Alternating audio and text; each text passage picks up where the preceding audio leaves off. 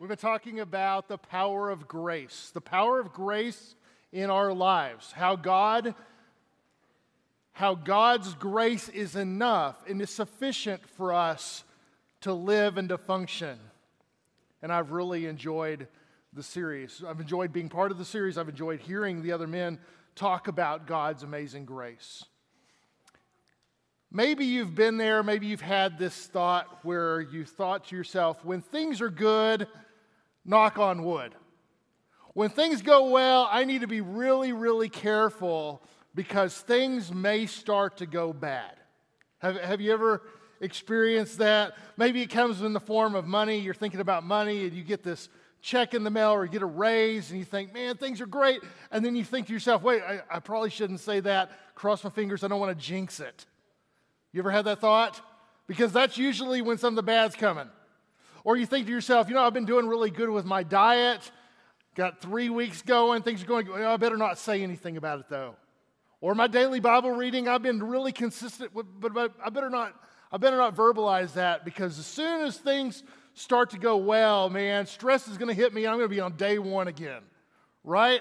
I mean, that's just the way it works. It's just a matter of time. And the floor is going to be taken out from underneath me and things are going to come crashing down. Maybe you've had that perspective.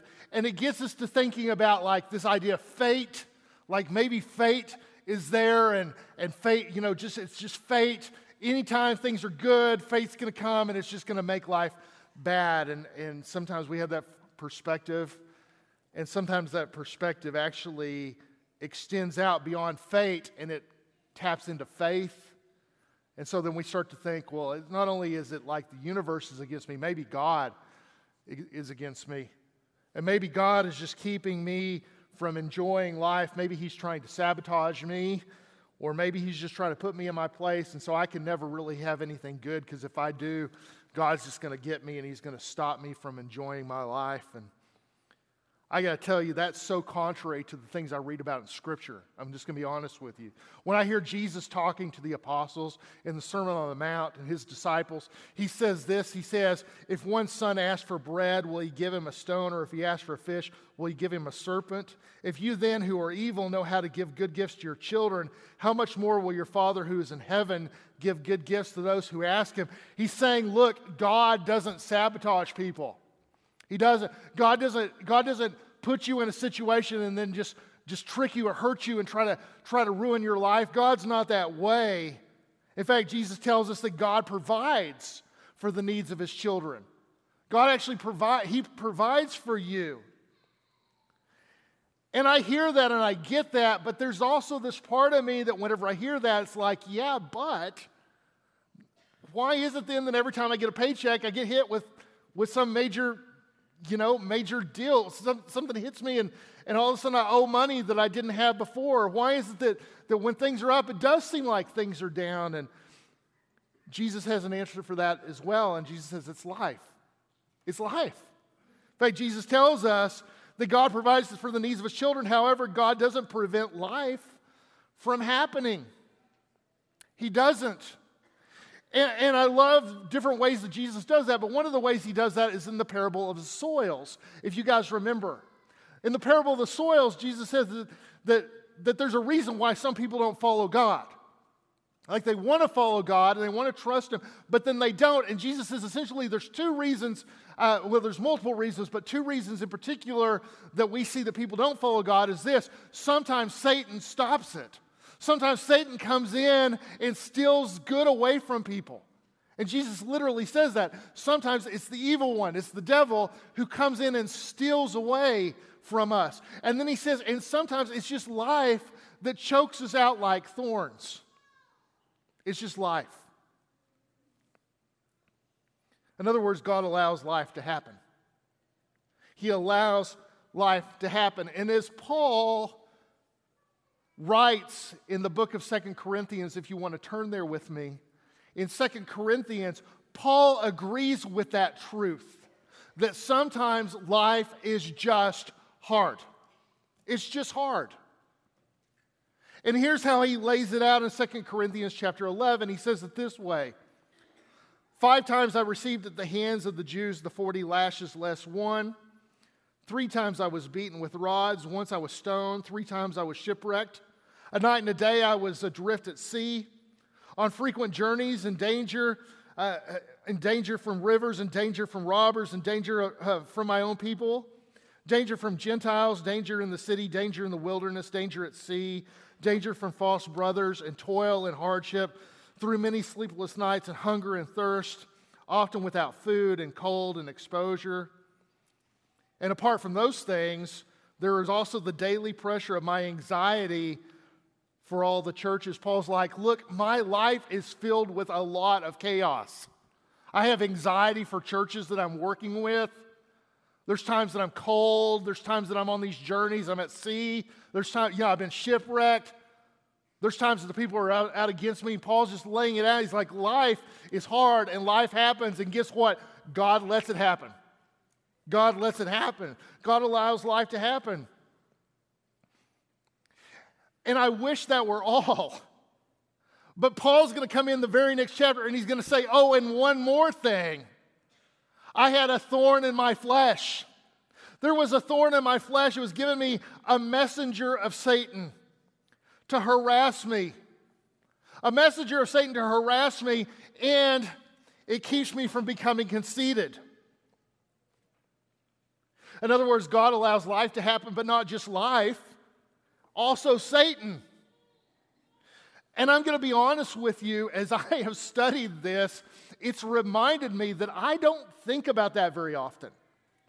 I mean, I think about life, like life happens, but I don't really think about as often, like, there's actually an enemy out to get me as well.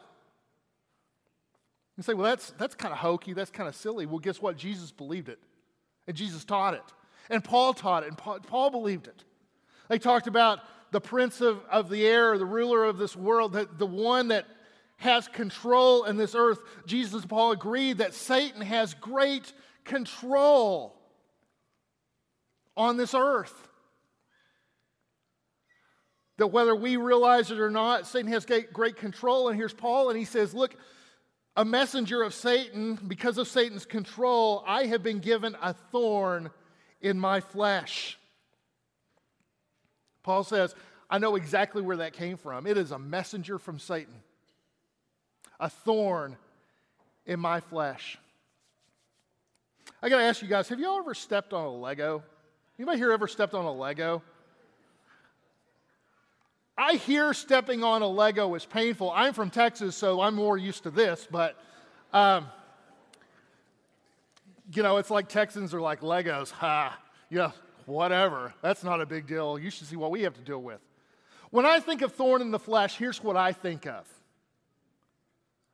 But I want you to know that the word used here for thorn in the flesh actually probably is maybe better translated a sharp wooden stake used to impale. And I think, as a Texan, I can handle a Lego pretty well, and I can even handle those little stickers, like those, it's funny, they call them stickers.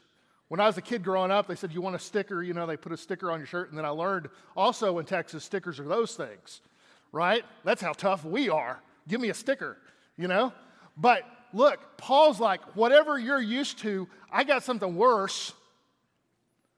Here's a sharp wooden stake that I live with. It's my perpetual life. It's my life. I live with it. Satan has given me a sharp stake to harass me, and it also humbles me. Historically, a lot of people ask the question, what's the thorn in the flesh? If you've done any Bible study, if you've gone to the preacher training school here, if you've studied any commentaries, that's a question.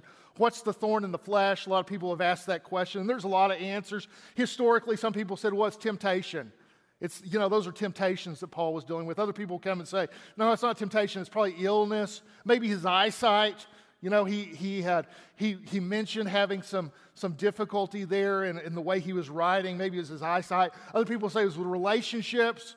Paul's constantly being attacked by people. He's being persecuted even by people that are supposed to be believers. And some will just say, hey, it's life struggles.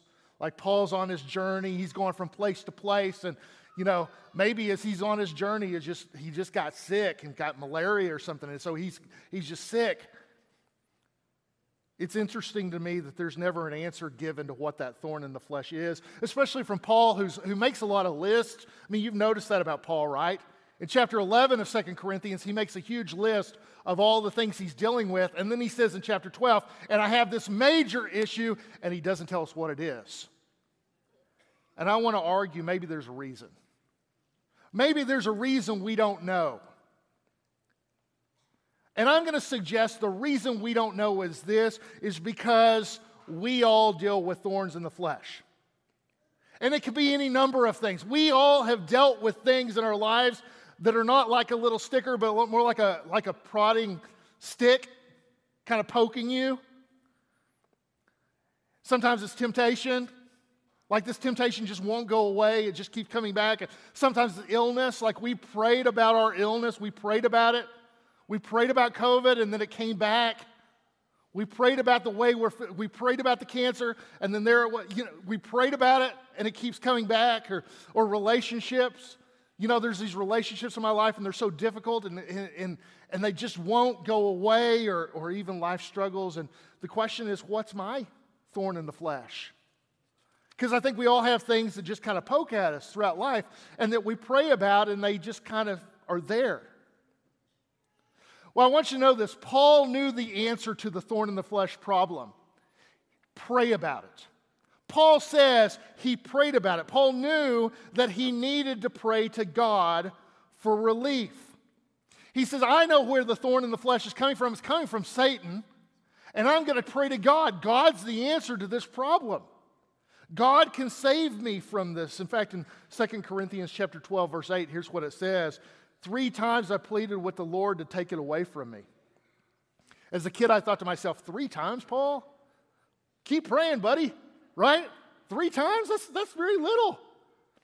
We don't know what that means. We don't know if that means 3 epic moments in his life, 3 epic times in his life where he came to God and he begged and pleaded to God, take it away. But he knew this, God is the one who could take it away. And here's why he knew it.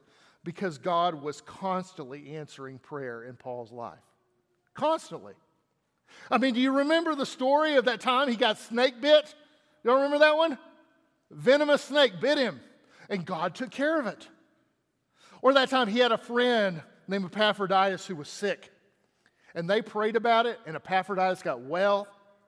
Or here's another story. There was a time that Paul was in prison, and they were praying, and guess what? God just opened the doors of the prison. You see, God had proven to Paul that Paul, when he's in crisis, he can pray to God and God will answer. Paul didn't know how God would respond, which is kind of like us.